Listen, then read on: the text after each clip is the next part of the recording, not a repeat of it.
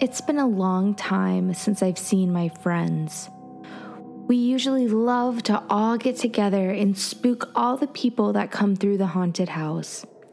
Sometimes it really stinks to have to wait. I get really lonely. I don't have a lot of friends here, and it's hard for my friends to come visit where I live. I don't really remember a lot from before living here. There are some memories of playing and climbing a tree as high as I could. Being up in the tree, each branch a little further up from before, I climbed and climbed. I would sit on branches and stare at my feet dangling over the ground. A silly feeling in my stomach if I focused on the ground and not my feet. I climbed every tree I could find, as high as the branches would let me go. Sometimes I wouldn't be very far off the ground, and other times I'd be so high up that no one could see me, hiding in the leaves. Climbing down was always the hard part. Looking down while climbing was always seeing the ground, my feet dangling somewhere out of view. The moment after letting go of the branches and before putting my weight on my feet made the silly feeling in my stomach grow bigger, but it always disappeared. One of my favorite feelings is how solid the ground feels after you jump out of a tree. You no longer have to worry about looking down at your feet. I can't climb trees anymore, but I don't miss it. The last time I climbed a tree, I went so high, the highest I've ever been. I sat up in the tree for what felt like hours until I was called in to come have lunch. As I'm climbing down, I lower myself, unable to see my feet. They dangle for a moment and my foot catches on a branch. I start to put my weight on the branch, still searching with my other foot. But from where I'm feeling, there's only the notch my foot is on. I can't look down, so there's no way to see what's under me. My hands are starting to get sweaty from holding on to the branch. I can feel it slipping from my hands, my grip growing looser and looser. Finally, and not without struggle, my hands slip off the branch and I tumble out of the tree. I scream as I fall, looking at the leaves up above me as they grow smaller and smaller the further I fall. For the briefest of seconds, I had a searing pain in the back of my head, and then it was black and weightless.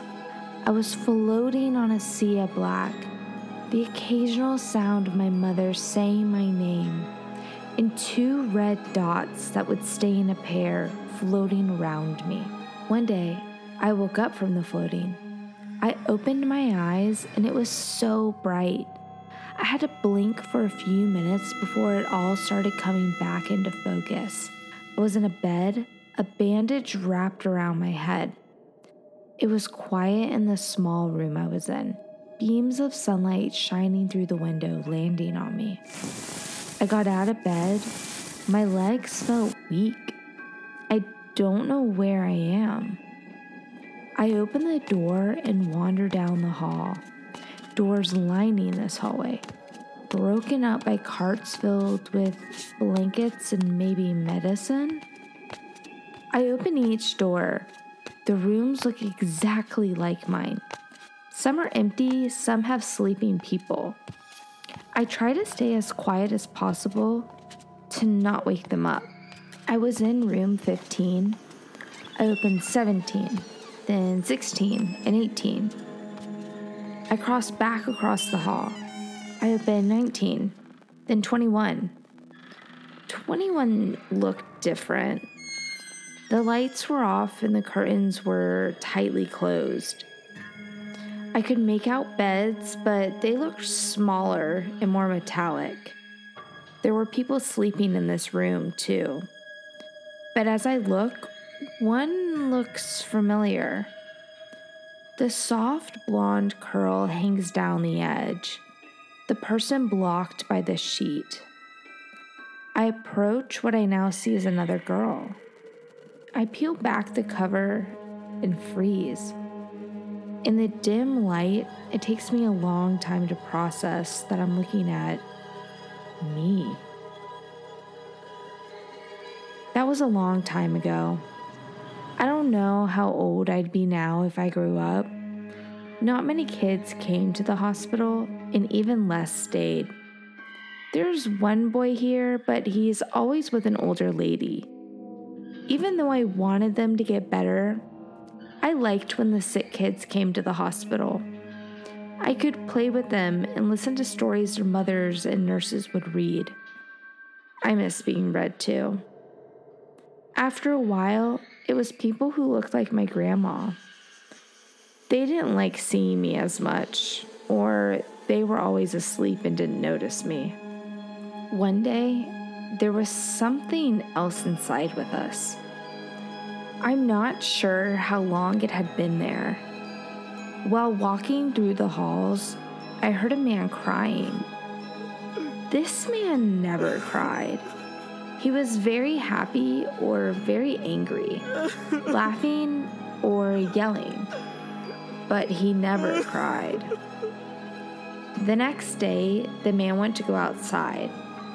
It was a sunny day, so he stayed out there for a while. I walked by his room, and the curtains were shut and the lights were off. I glanced in and saw someone standing in there. They were hard to make out, darker than the room. The thing slowly turned around, sensing me, I suppose. As it moved, it was thin and lanky, and its face finally exposed itself. 2 red dots in a pair. Its eyes. When the old man died, he didn't leave. He stayed in his room with the dark thing. Whenever the thing came out, we would all hide. If there were people around, it would bother them rather than the rest of us. It was an evil thing, trying to get whoever comes into the room it shared with the old man, scratching and hitting them, sometimes picking them up and throwing them. The man and the lady that bring the living around always ask for the old man to come see the visitors. But sometimes it's not the old man that answered. That thing could impersonate all of us. It watched us when we didn't notice and acted like us to lure the living into a secluded place. We never hurt our visitors, but that thing did. When people started visiting more often, we had the chance to scare them with the workers. I always enjoy the rush of people. There's so much activity in people who are genuinely happy to feel or see us. We can touch them or grab at their ankles or clothes. They always scream, and then most laugh because they screamed. It gives us all a good laugh too. Sometimes we scare people too bad, and they stop coming back. It's not that we mean to, just sometimes they're more scared than they act. One day, people were talking about Nick being gone. Nick was fun to scare with at first. He would make people scream and laugh the loudest. Nick came in after being gone for a while. He seemed really sad, like he was missing someone. He would stare at nothing when he was alone, always acting like he was lost in thought until someone tried to get his attention. And once he remembered where he was, he would get all sad again.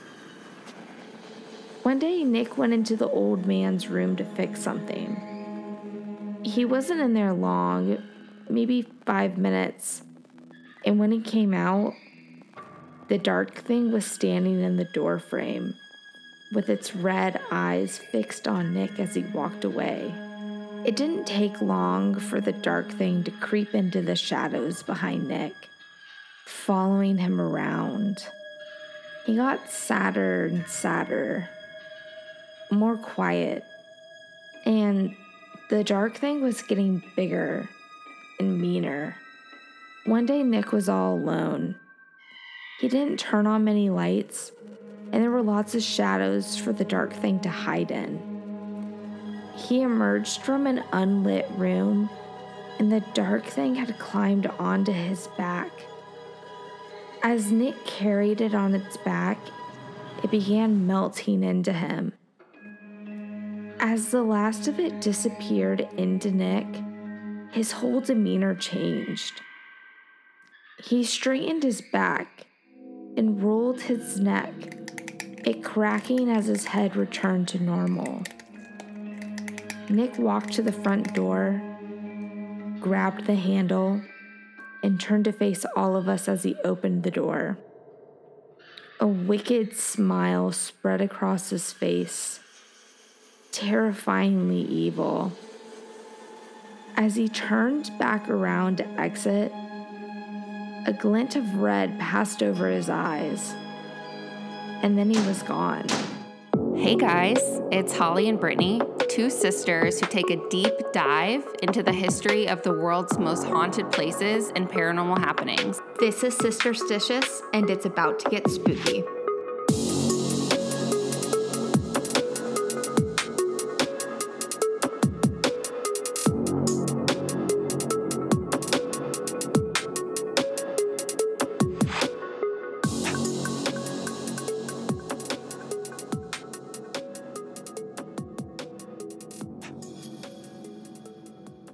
Utah's most infamous haunted house sits in a city called Tooele. This haunted house attraction is called Asylum49, and it was founded by a man named Kim Anderson.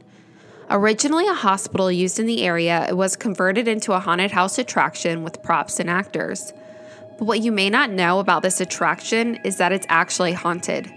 Actually very, very haunted. So haunted, in fact, that as you make your way through the rooms and hallways, it might not just be actors you're interacting with, but real spirits. But doesn't that make your visit so much more entertaining? You can think to yourself, did you get spooked by a human actor? Or one without actual flesh and blood? We would like to add that there will be many spirits and experiences listed in this episode, but we really only touched the tip of the iceberg. If you would like a more in-depth look into what paranormal phenomena lie in Asylum49, we highly suggest reading The Haunting of Asylum49 by Richard Estep and Cami Anderson. Now, since every good ghost story starts at the beginning, that is where we're going to begin. Tooele, Utah sits about 45 minutes outside of Salt Lake City. Tooele was first home to the Goshute Native American tribe, but in 1847, the white settlers came into the area. These white settlers were part of the Latter-day Saint community, and even more pioneers came into the area 2 years later. With both groups using the land, the Latter-day Saint community blamed the Goshute for killing their cattle. With this, the Latter-day Saint pioneers started attacking members of the tribe, and a lot of lives were lost on both sides. While there were efforts from the government to protect the land that initially belonged to the Goshute, the white settlers continued to pour into the area, deeming Utah that was a promised land given to them by God. The movement of the pioneers into the area completely destroyed and interfered with the Goshute's ability to sustain themselves from their land. After many years of fighting and bloodshed, a peace treaty was signed in 1863, which promised to end the hostilities and the right of free passage through the native territories. Also in the area of Tooele County is where the Donner Reed Party crossed over the Great Salt Lake Desert, which is known today as the Salt Flats. Because this trek took much longer than anticipated due to the salt sand, the resources were eliminated much quicker than planned. Some of their wagons also got stuck and had to be abandoned along with the animals that pulled them. These oxen and cows would die, along with the people depleted of food and water. It got so bad for the party that they ultimately had to resort to cannibalism to survive. Tooele County then became a mining town, but after people in the community perished from mining accidents and disease, the area became desolate once again, until the U.S. government built a military base and chemical weapons facilities in the area during the 20th century. With new families moving into the area, it was important to have a hospital nearby. Before the hospital was built, many members of the community were forced to birth at home, have makeshift surgeries in small rooms, and could only see a doctor by home visits. So the idea of having an actual hospital was very exciting. Tooele Valley Hospital was opened in 1953. Tooele Valley Hospital was a miracle to some people, giving them exactly what they needed in terms of health care. But for some others, they viewed the facility as the hospital of death. With the small amount of funding the hospital received, it couldn't always provide the care needed.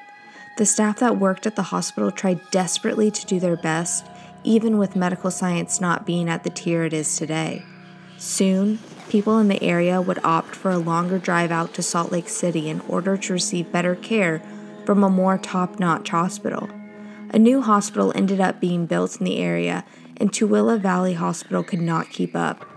After much effort to keep it afloat, they ended up having to close the door and abandon the hospital in 2002, leaving everything behind. It was on their final day, the doctors, nurses, and staff just got up, closed the door, and left everything abandoned as it was. A nursing home did start using part of the original Tooele Valley Hospital, but the other part of the building just sat for years, with many of the original hospital machines collecting dust. 4 years later, a man by the name of Kim Anderson would buy the old hospital and repurpose it as a haunted house attraction. It was a shocking discovery for him when he entered the hospital to see how much was actually left behind. Entering into unoccupied space felt so eerie, and seeing all the hospital beds, machines, and equipment left. But also, much to his surprise, it wasn't just the material artifacts that were left. It was also the souls of many who entered the hospital walls and never got the opportunity to leave. Sooner than he anticipated, he was about to make contact with the spirits that haunted the walls of this old hospital. After he signed the paperwork and was handed the keys to the old Tooele Valley Hospital, he decided to walk through the building, looking into all of the rooms, gazing at the equipment, picturing what he was going to do with the space and what machinery he would use as props in his new haunted house. As he entered into the conference room, he saw a makeshift maze created by white sheets that the nursing home used to make their own little haunted house. As Kim walked through the maze, pushing his way through the sheets, he started to feel an overwhelming sense of dread flaring up through his body, feeling as if he was being watched by someone. He tried to push the thoughts out of his mind, summing his experiences up to irrational fear. Then suddenly, out of nowhere, he felt someone touching his legs. As he looked down, he couldn't see anyone, but noticed that it looked as if someone was pulling at his cargo shorts. The pulling was so particular that he thought that whatever invisible force was pulling at his shorts seemed to be coming from a child. Spooked as ever, he said screw this and made a run for it, vowing to never enter the conference room in the evening hours again, and to never tell a soul what he experienced. With the Halloween season approaching quickly, construction crews made their way into the building, working to set up what was needed for the haunted house attraction. Kim would work mostly at night since he had another day job, but he would decorate certain rooms, placing props where they belonged, and staying far away from the conference room. While volunteers would come help get the attraction ready, weird and strange things would happen often in the old hospital. Tools would go missing, random banging would be heard, strange visions would be seen in the corner of their eyes, and even voices saying names of the workers would be heard. Many of the volunteers would just try to distract themselves by blaring music and hoping for the best, but they all knew something was off in this building. One day, as Kim was making his way through the old hospital with one of the owners from the nursing home, they approached the conference room, and the owner of the nursing home asked Kim what he thought of the room. It was then that Kim decided to share his experience with the nursing home owner. The owner told Kim that they decided to create their own little haunted house in this space a year ago, and customers would tell him that the little blonde girl standing in the middle of the maze was, quote, scary as hell. But there was no little girl that they hired to be in the maze, and he didn't have the heart to tell them that. Kim wondered if what he experienced was the little blonde girl that the customers a year before terrifyingly experienced. Tooele Valley Hospital was a desired spot for paranormal investigators, and with the experiences Kim had endured, he was open to letting some of these investigators do some research in his hospital. Still, very skeptical of believing his building was actually haunted, he followed the team around, listening to the many EVPs that they collected in their time there. The only way Kim was going to be convinced that his building was actually haunted was to collect his own sample. He decided to buy a tape recorder and enter the building one evening on his own. He went from room to room, asking questions and receiving silence back. At one point, he even nervously entered the conference room, hoping that maybe he could get into contact with the little girl that touched his legs. But he received nothing. One final push was to enter the area that was used as the emergency room, since many of the investigators said that they received a lot of EVPs in this area. Much to the dismay of Kim, even when he was asking questions in this area of the hospital, he still received nothing. After he had spent a few hours trying to collect EVP samples, he decided to leave, cutting his losses. As he drove home, he replayed the tapes, hearing the same silence on the tapes as he heard in person, until he heard one of his questions answered with full audible volume. In his segment in the emergency room, he asked, "Is there anybody who would like to talk to me?" And a response was heard that said, "I'm dying." Stunned, he immediately rewound the tape and listened again. And again, the voice recorder said, "I'm dying," clear as day. It was at that moment he truly knew that his haunted house attraction was actually haunted. When it was finally time to get his haunted house rolling, he hired many actors to play many of the deranged hospital workers that would make his Asylum49 haunted house attraction come to life. With the changing of seasons, the changing of themes and decor will also change. So while we are unsure of what the haunted house actually portrays when you enter, we can only imagine it includes many of the features you see in any haunted house attraction: darkness, glowing lights, fog, fake blood, mazes, dummies used as cadavers, actors jumping out at you, and even interacting with you. Because Asylum49 gives the customer an option of a full contact experience. If you don't know what that is, it's when the actors can touch, pull, grab, and even pour things over you. You usually have to sign a waiver when this option is given. There is a no contact option as well. The main element that makes this haunted house attraction different than most, though, is that it takes place in a once full functioning hospital. So this makes every bit of your experience so much more realistic. Another fun note to add is as Halloween approaches, the spirits become more active. It is as if the extra energy causes extra paranormal phenomena. Many of the actors that were hired knew that the attraction was actually haunted, with many of them having their own experiences of seeing shadow figures, full apparitions, and voices. It would sometimes get complicated for the actors, and they would get overly spooked, telling Kim they wouldn't be able to continue to work and scare until certain aspects of the actual hauntings were taken care of. One particular event happened right before his attraction was supposed to open one evening. As he was walking through the hospital, making sure all of the actors were in their designated place, he noticed that none of his actors were anywhere to be found. As he walked along the hallways, he found them all huddled together. When he asked what was going on, they told him that they were not going to work if the little girl from the hallway didn't go away, that she was scaring them too much for their comfort. Kim left the group looking for the little girl they were mentioning. Suddenly, he saw a little girl crouched, crying in her hands. He asked her what was wrong, and she said that she just wanted to scare people like everyone else, and it wasn't fair that she couldn't. Understanding that she was scaring his workers, he came up with a plan. He told her that she could scare with the others, but since she was actually scaring some of the workers, that she could hide under hospital beds and grab at the customers' legs as they were walking through the haunted house. That way, she was out of sight from the other workers, but she was appeased in her own sense. Very excited, the little girl evaporated into a cloud of black and moved under the hospital bed, taking her place to scare the customers.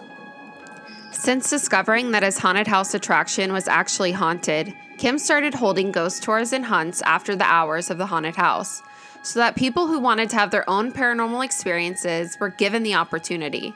Now, while many entities did haunt the walls of the hospital, it was soon discovered that many of these entities claimed certain spots and rooms.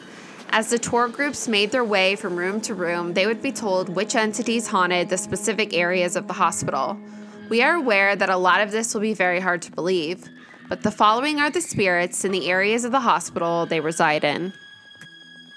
In the main hallway, 2 spirits are known to have claimed this space. One of the spirits is a shadow figure named Robert. Robert is known to enjoy hanging out in the shadows of the hallway, and people who are familiar with his spirit are able to see him lurking in those shadows. One time, camera footage caught him following a group around the haunted house attraction, acting as if he were one in the group. He is known to have quite a humorous personality, only letting those he trusts see him. The other spirit that has taken over the hallway is of a burn victim named Jeremy. He isn't quite as friendly as Robert. Many know they are in his presence because he always has a very strong burn odor attached to him. His apparition has melted and distorted facial features, looking almost clown-like. When Kim first took over the hospital, he would refer to Jeremy as the freaky-looking clown, and it took the resident psychic Misty to tell Kim, quote, that when he refers to Jeremy that way, it really hurts his feelings, unquote. Another more sinister trait to Jeremy is that he likes to lie, pretending to be other spirits in the hospital. When trying to talk to the spirits using EVPs, sometimes Jeremy will pretend to be one of the many other spirits being conjured up to communicate, and unless one is very knowledgeable of the spirits residing in the hospital, he's given away by his burning scent. In the nursery, there are several resident ghosts that have made themselves known. The first 2 are the spirits of a doctor and nurse. They are known to be more of an intelligent haunting rather than a residual one. It is said they are completely unaware they are dead and are still at the hospital to continue the work they did in their life. The nurse will even fuss at some of the workers, telling them that they are in her way and to get out. Another pair of ghosts in this area is the spirits of 2 girls, one named Sarah and one named Tabitha. Sarah is much more outgoing than Tabitha and is one of the more active and seen spirits in the hospital. Sarah is said to be seen in a white, long, lacy nightgown with her long black hair hanging in front of her face, almost grudge-like. Both girls love all the activity during the Halloween season and even get sad and depressed once the hospital gets less busy and has less visitors. Some of the staff have even volunteered their own time during the off-season to just hang out in the nursery area to keep the girls company, and sometimes they even bring them toys to play with. One evening, when the haunted house was packed full of visitors, one woman told the owners that she saw a little girl looking for her mommy. The little girl was described as Sarah and had a long white lacy dress on. She held the hand of the woman as they made their way through the house looking for her mother. After a while, the woman noticed she wasn't holding the hand of the little girl anymore and noticed she was nowhere around her. She figured that at some point the little girl must have found her mother. Imagine the shock of the woman when she found out who this little girl really was.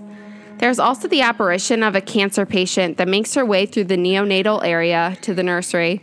Many confused as to why her apparition would be in this area, it was discovered that she is often looking for a husband and also liked to see the babies when the nursery was once up and running. Along with these spirits, residual voices and noises of babies crying are heard frequently in this area. In patient rooms 1 and 2, there are 2 ghosts that haunt this space. One is of a young boy named Thomas and a sassy elderly woman named Ava. Thomas was a boy who lived in the area when the hospital was first built, and while he grew to an old age and died an old man, he's chosen to live in the afterlife as a young boy since his spirit preferred to be more energetic and playful. He's mostly known to play pranks on the staff and visitors that come by room 1.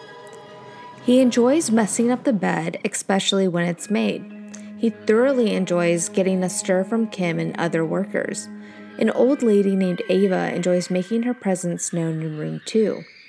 One evening, a sensitive person walked into the room and was able to tell Kim that the spirit that resides in the room is that of an elderly lady, and that she wanted to, quote, get more recognition, but not too much recognition, unquote. It's important to note here that the staff take the spirits in the hospital very seriously and want to make sure that they're always given respect and are comfortable in the afterlife. One evening, they asked Ava what would make her time at the hospital more enjoyable, and using the flashlight trick, spirits are given yes and no questions, and their answer is to switch the flashlight on and off. And she said that she wanted a pillow and a deck of cards to play games.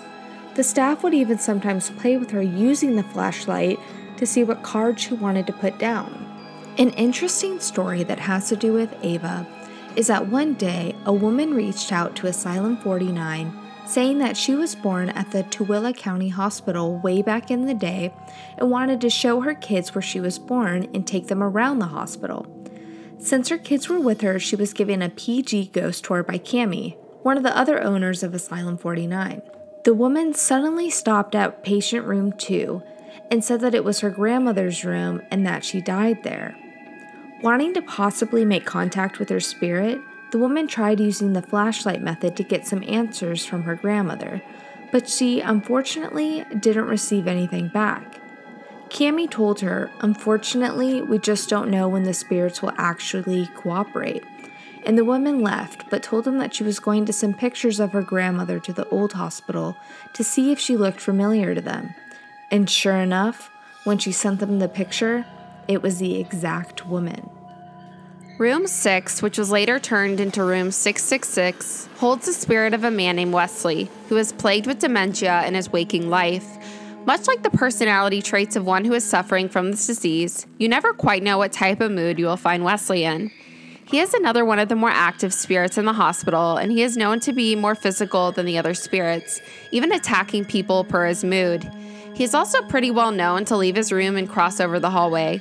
Many visiting ghost tour attendees have been able to see him crossing over the hallway when shining their flashlight in a particular manner.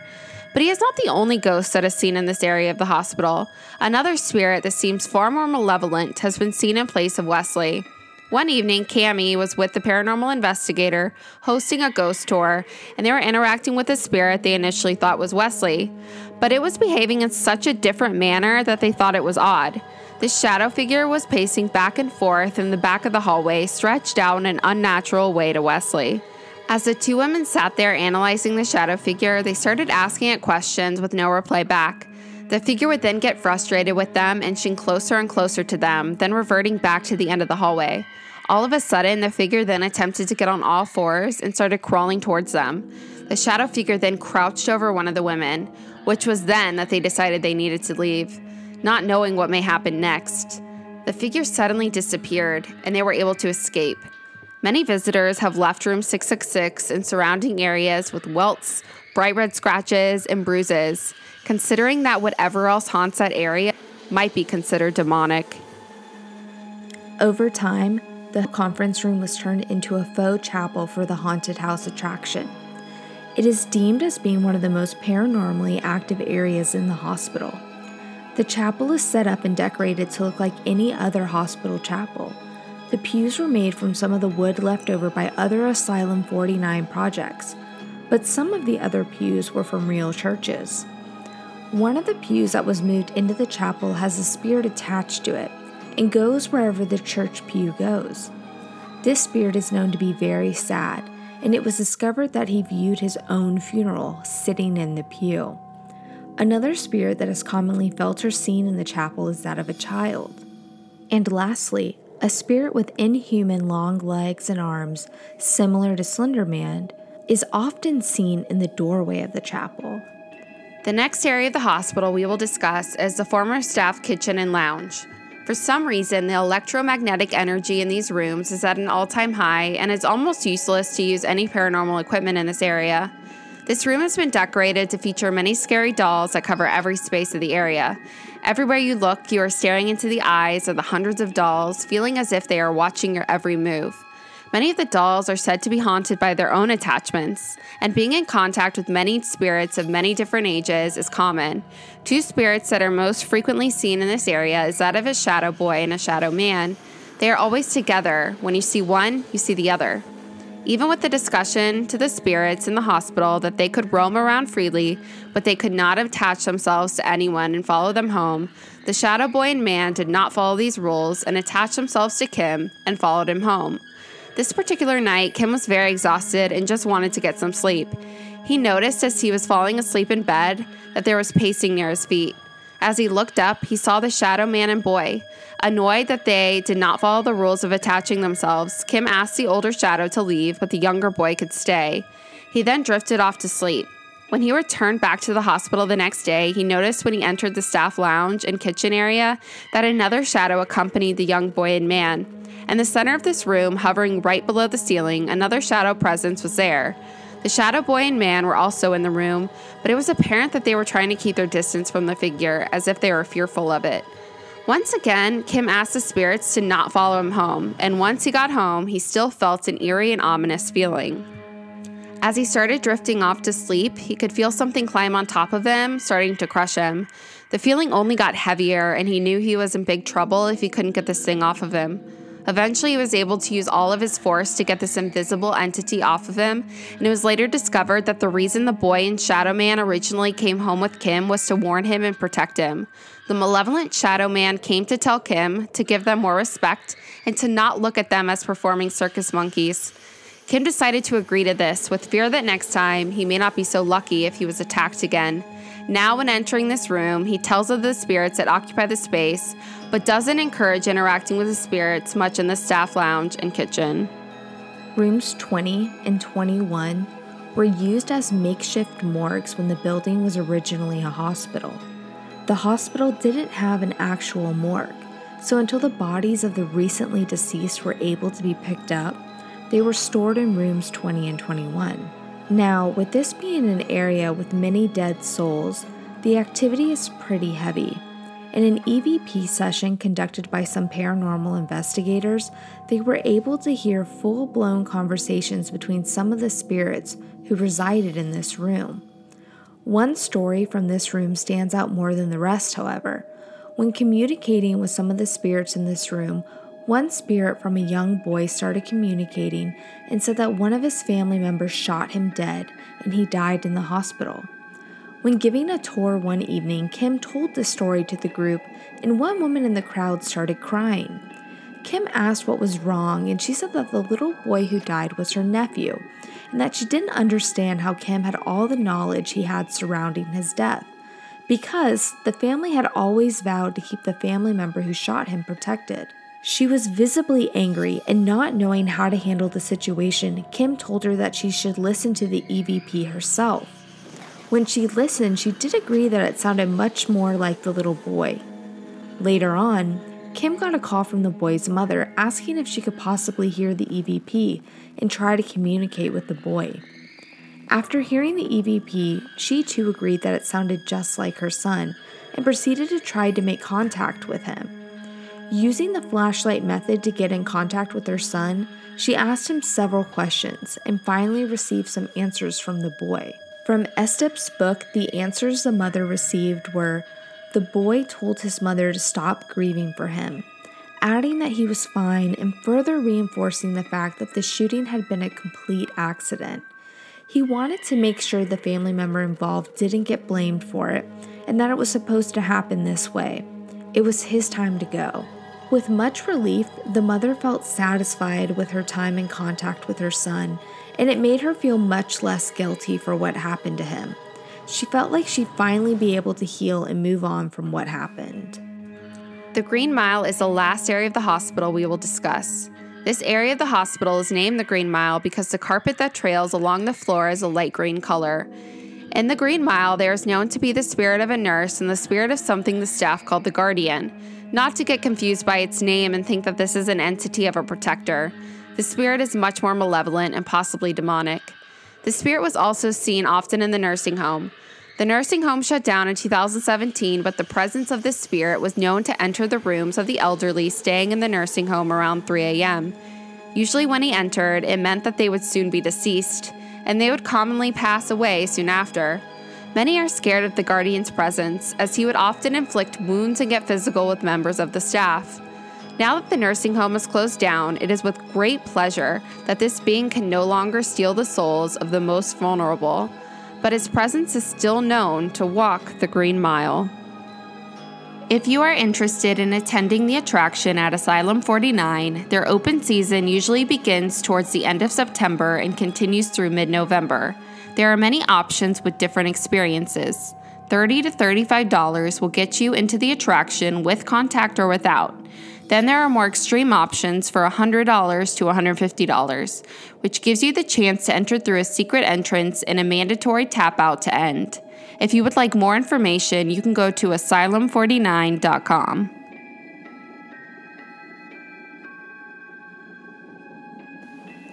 Hey guys, Holly and Brittany here. We're back to discuss some of the things that stood out to us or to include some pieces of information that weren't included in the episode. If you want to, you can give us a 5-star rating if you like us and want to show us your support. It really, really means the world. So, Britt, how are you? I'm doing pretty well. How are you? Good. Any interesting things happen to you this weekend? Not really. I had a pretty low-key week. I got to sleep in, then go hiking. Yeah, you went hiking. Where'd you go hiking? The Iron Hill Trail on Red Top Mountain. That's in Cartersville. It's just a nice little hike. It's like 3.5 to 4 miles. And I took my 2 dogs, so we got some sunshine and some exercise. That's cool. Yeah, the only memory I have of Red Top Mountain was when I went to, stayed in a cabin weekend with some guy I was kind of dating, and it was really awkward, and it wasn't fun, and actually after that weekend, it ended, so go Red Top Mountain. I like Red Top Mountain. What did you do this weekend? Worked on the podcast. Not really much. Had a mental breakdown this morning, but that's okay. That's what happens when you're a parent with 2 toddlers, 1 and 3. It's a very hard age. So, yeah, that's what I did. Had a mental breakdown. That's about it. So I hope everyone else's weekend was better than mine. All right. So one of this whole episode was crazy, obviously. Something I found interesting was literally everything. But when I first started looking into the attraction, so as you guys know, by listening to our episode, it's a actual haunted house attraction. If you're from Atlanta, it would be like going to Netherworld or something like that. I don't really know a whole lot of haunted house attractions outside of Atlanta. And at first I was like, oh, that would be cool. But then I found out that it was full contact, which means that they can actually touch you, right? And pour things on your head, do whatever else they want to do. And I'm just not cool with that. I don't know why. I'll go to a haunted house attraction any day of my life. I love it. But the second somebody can touch me, that's when I'm like, peace out, I'm done. Yeah, you're asking to be hunted. Yeah. That in the sections of the haunted houses when they have the fog and then the people can go under the fog and then jump out at you. Oh my gosh, that's my favorite part. It's the most terrifying. I have no idea if Asylum49 has that, but I'm sure they do. But the coolest thing about it is that the actual haunted house is in an old hospital, which the setting is perfect. I feel they don't have to create crazy set designs because it's already in an old hospital. Mm-hmm. But I did find out later on that they actually, when I went on their website, that they do have a no contact option. So I was like, okay, since I have some family that lives in the Salt Lake City area, I thought maybe I could go this year if it's open. That would be cool. And then I can tell everyone about it. But would you want to go to Asylum49? I think this is one of the few ones that I would go into. It sounds super spooky, and I work in a hospital, so it would add a whole different element to it. I think I would do the no contact part of it, and that way, if you did feel a little tug at your pants or someone holding your hand, you would know it wasn't one of the people trying to touch you. Right. Sounds like you would go. Yes, no, I would definitely go. I think they'd be a lot of fun. And they also, and I don't know if they still do this, because a lot of the information that we got, a lot of the podcast information from is pretty dated, like from several years. So I don't know like how everything is running right now with the haunted house. But from what I was reading, they also did like ghost tours and ghost hunts. So you could bring like your paranormal equipment and try to like pick up some EVPs and stuff like after hours, which I think would be really awesome too. They just started opening that up because there was just like such a huge slew of paranormal activity in this place. And the paranormal activity really ramps up during Halloween, which I thought was also something pretty interesting, because it would seem like the more people that would be around, the less these spirits would want to interact. But apparently it's like the more energy there is, the more active spirits are going to be. So I listened, just a side note, I listened to a different podcast that Holly had sent me, and it essentially just talked about the book written on Asylum 49, and they equated it to, you know, when you're like, I think it was like when someone you really like comes to visit you, and the whole time you're just like waiting and waiting and waiting, and that's what the spirits are doing. But then when it's the haunted house season, it's like the spirits know they get to interact with people versus just the regular people they see every day. So it's exciting for them. Yeah. Mm-hmm. They do get excited, which is really interesting. They just, like, they want to interact with the other the other scarers in the haunted house and want to, like, scare people too, which it's just like, it just is so interesting how these spirits can have like such human-like qualities and still like desire the same things that humans desire. And the story about the two little girls that get sad when the Halloween season ends and they don't have as many people coming to see them, it just like broke my heart. Just little like ghost kids are so sad to me. One of the little ghost kids from the story, the little boy whose family member shot him, I was actually looking it up and not quite sure if it's the same person, but there was an article on Desert News about a 7-year-old boy playing with a gun accidentally killed and shot his younger brother. This article came out in 2001. And it goes into, there was a rifle hanging up in the bedroom of their parents' homes. The two boys decided to play with the gun and probably found ammunition in the closet because the parents said there was no ammunition in the gun at the time, and shot him, I think, in the neck. And then they could also see where the bullet went through the window. And there was another kid in the house, and then also the mom was home. So I know that in the story, it was a boy who spoke on the EVP, and Kim, the owner of Asylum 49, was talking about a tour, and a woman came up to him after. So it was just kind of interesting to see how this story came out. The boy went to the hospital. The aunt was like, "That's my nephew." And then a very similar article, but there isn't a lot of research. No, I guess not research. There weren't a lot of articles when I was looking it up. A lot of it was referencing to some other shooting that had happened in Utah. But it seems like it's around the right time period. Yeah, because the hospital didn't close until 2002. So it very well could have been.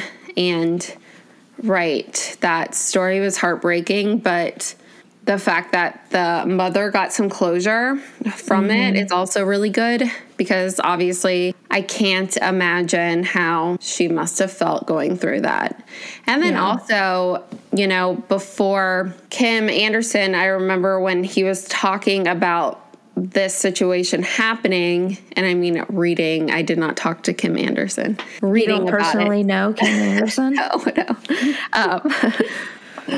He said that, you know, he was really, really worried about the fact that these people knew, like, they knew this little boy, and he just felt terrible because he definitely wasn't trying to like dredge anything up. He didn't want to stir up anybody's emotions.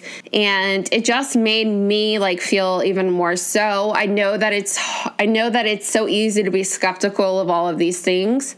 Even as we're reading and we're digging in and we're doing the research of all these places, like I find myself completely skeptical most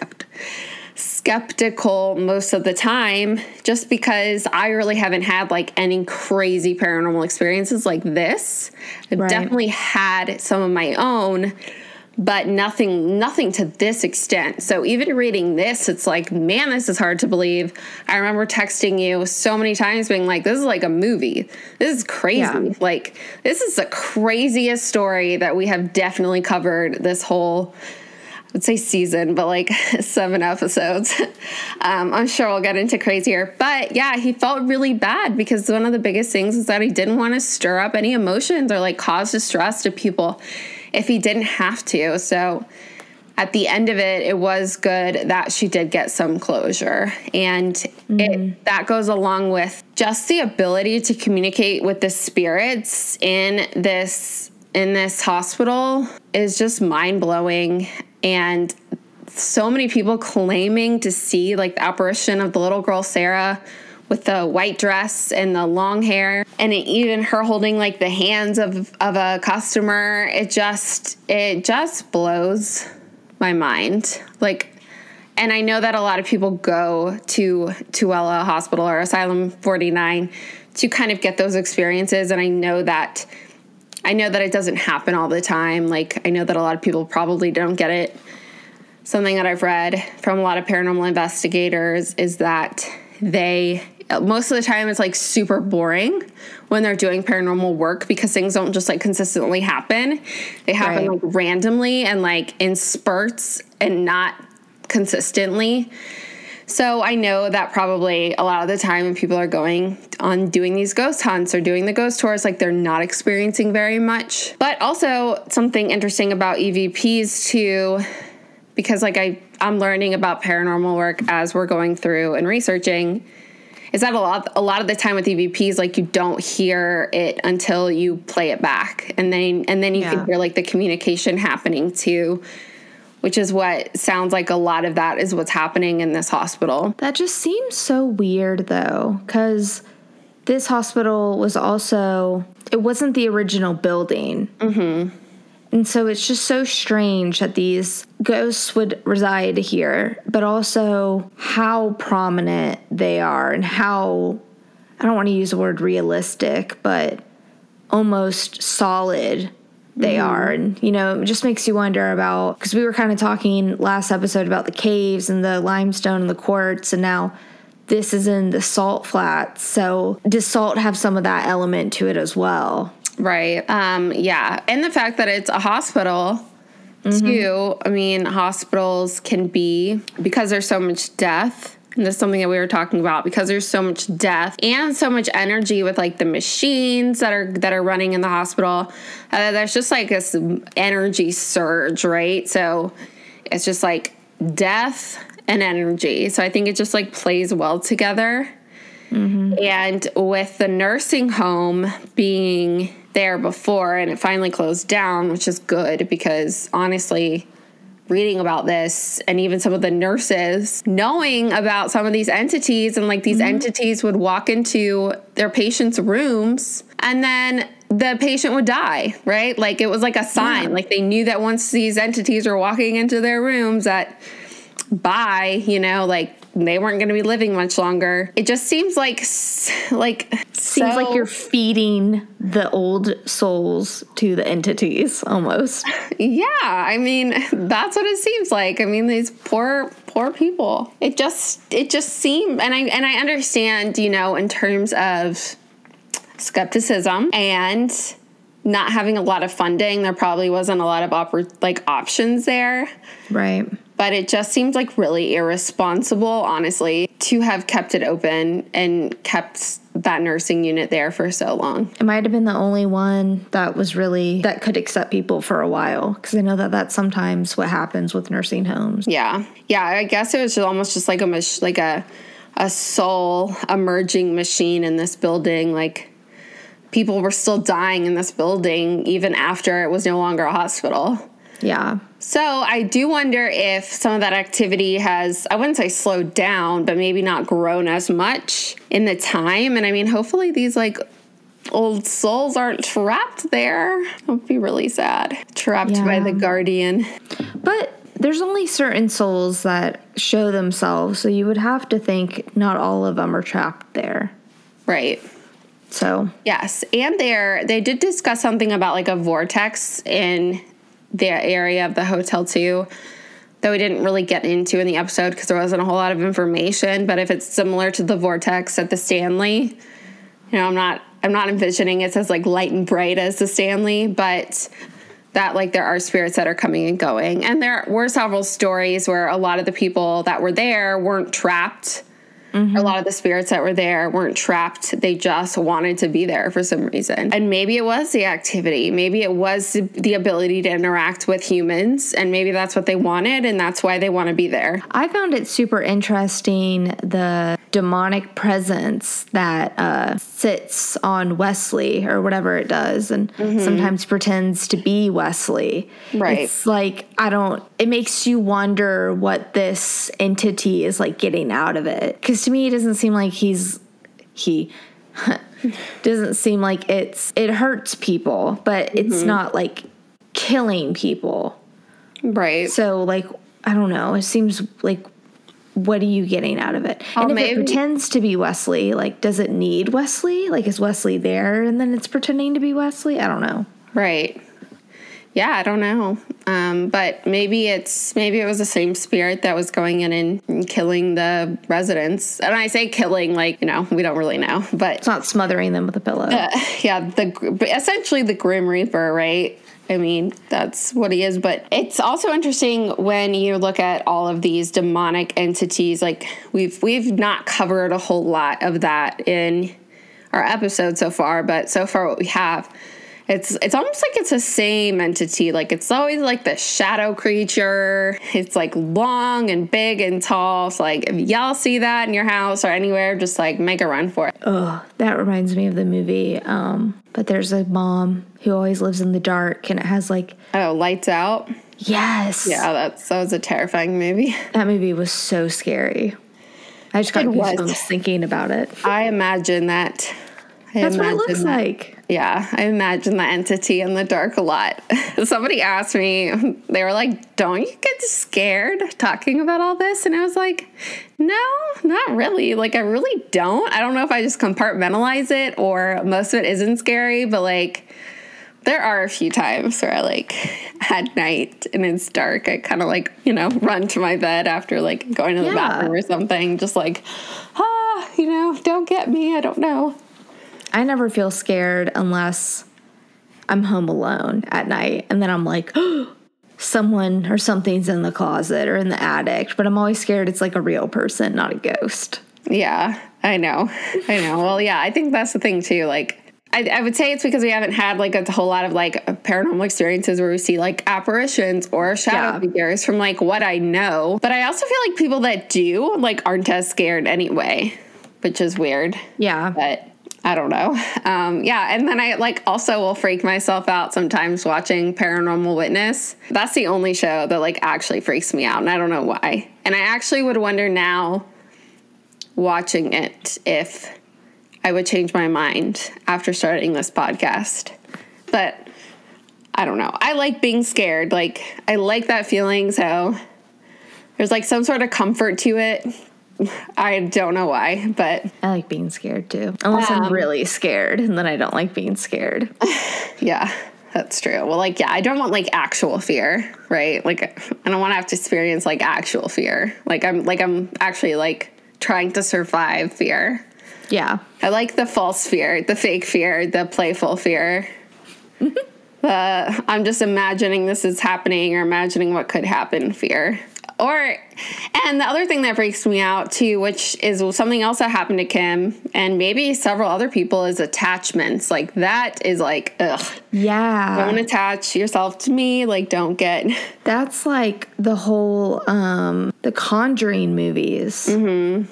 They have where it's like the evil old man Oh, yeah, who attaches Lady in himself. Black? No.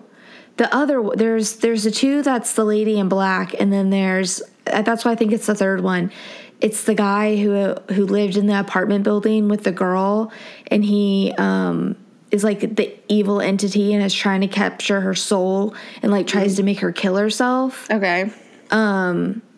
Or I've seen it, but I can't. I don't know why I can't. The Lady in Black is what scared me the most out of those. yeah, well, it's crazy. I'm thinking of Insidious. It's all kind of the same. Oh, maybe it is Insidious. Okay. Maybe it is Insidious. It's all the same universe. Right. But yeah. And what's crazy about that one, the one that you're talking about, is, spoiler alert for anyone who's never seen any of these movies. I can't believe you haven't. The Lady in Black is the guy from the nursing home. Oh. Do you remember that? They went to the nursing home or hospital and went through the files, and it was a male patient. Yes. So it dresses up as the Lady in Black. Ugh. Yes, I remember that. I was gonna tie in something and I forgot. Oh, yes, I posted a picture and I guess I'll try to add it on to do images of this episode. But I did post an image last week, I think, with the ghost sitting on the pew with the covering, with the sheet covering. And that reminded me so much of the Insidious, I think Insidious 2, when they break into the room and they have all of those beings sitting there with the sheets over them. Yeah. Ugh. I think that's the same one I'm talking about. Okay, yeah. That is just terrifying to me. That is terrifying to me. All of it. So I don't know. Maybe I'll go to this haunted house. Maybe you'll get to come to Brit and we can tell everybody about it. Yay. And if you have been to Asylum 49, please send us an email or a message. I know that we don't really talk about our Instagram on here very much. So if you don't follow us and you listen to us on whatever podcasting streaming service you use, our IG is Sisterstitious, spelled exactly how it is on the podcast. So yeah, if you've been to Asylum 49, please send us a message or send us an email at sisterstitious@gmail.com, because we'd seriously love to know your experience. Yeah, and if it's worth it. Oh yeah, I'm sure it's worth it. I don't know if it's Asylum 49, but there's once you get into Salt Lake City, there's this massive sign for a haunted house, on one of the pillars in the middle of the city. And I think it's Asylum 49, but I'm not sure. So and I always thought it was weird. I was that's weird that that's in Salt Lake City. Salt Lake City does not seem like the place to be advertising massive haunted houses. Yeah, but now that they own the part of the building that was the nursing home, it's 36,000 square feet. Oh my gosh, I know. Well, I think the nursing home was 200,000 square feet. I don't know. Maybe that's a really large amount of square footage. I don't know. Anyway, It's going to be even bigger and even better. So we're excited. And like you said, Ben, tell us. And next week, we're talking about an actual haunted house. And I don't remember where it's located. Do you? No. Okay, well, it'll be a surprise to all of us. Yeah, we're getting into some unfamiliar territory here, so we're all experiencing this. But I mean, that's what we were trying to do. We were interested in researching all about different haunted places all around the world, so we're learning just like you guys. That's why it's fun. Yeah. All right. Well, do you have anything else to add? I don't think so. I think everything was covered in our story. Yes. Do you have anything else to add? I know, except if this is a very long episode and you've made it this far, we applaud you and thank you for wanting to hear our voices for this long. Yeah, thanks. Yeah. All right. And you'll get to hear us again next week, because we'll have another episode next week and we can't wait to share that with you guys. So we hope you have an awesome week and we'll see ya. Well, I guess we won't see ya. You'll hear us next week. Bye, guys. Bye. This episode was produced, written, and edited by Holly Daniel and Brittany Murray. Cover art by Ben May. We want to thank you for listening to this production of Sisterstitious.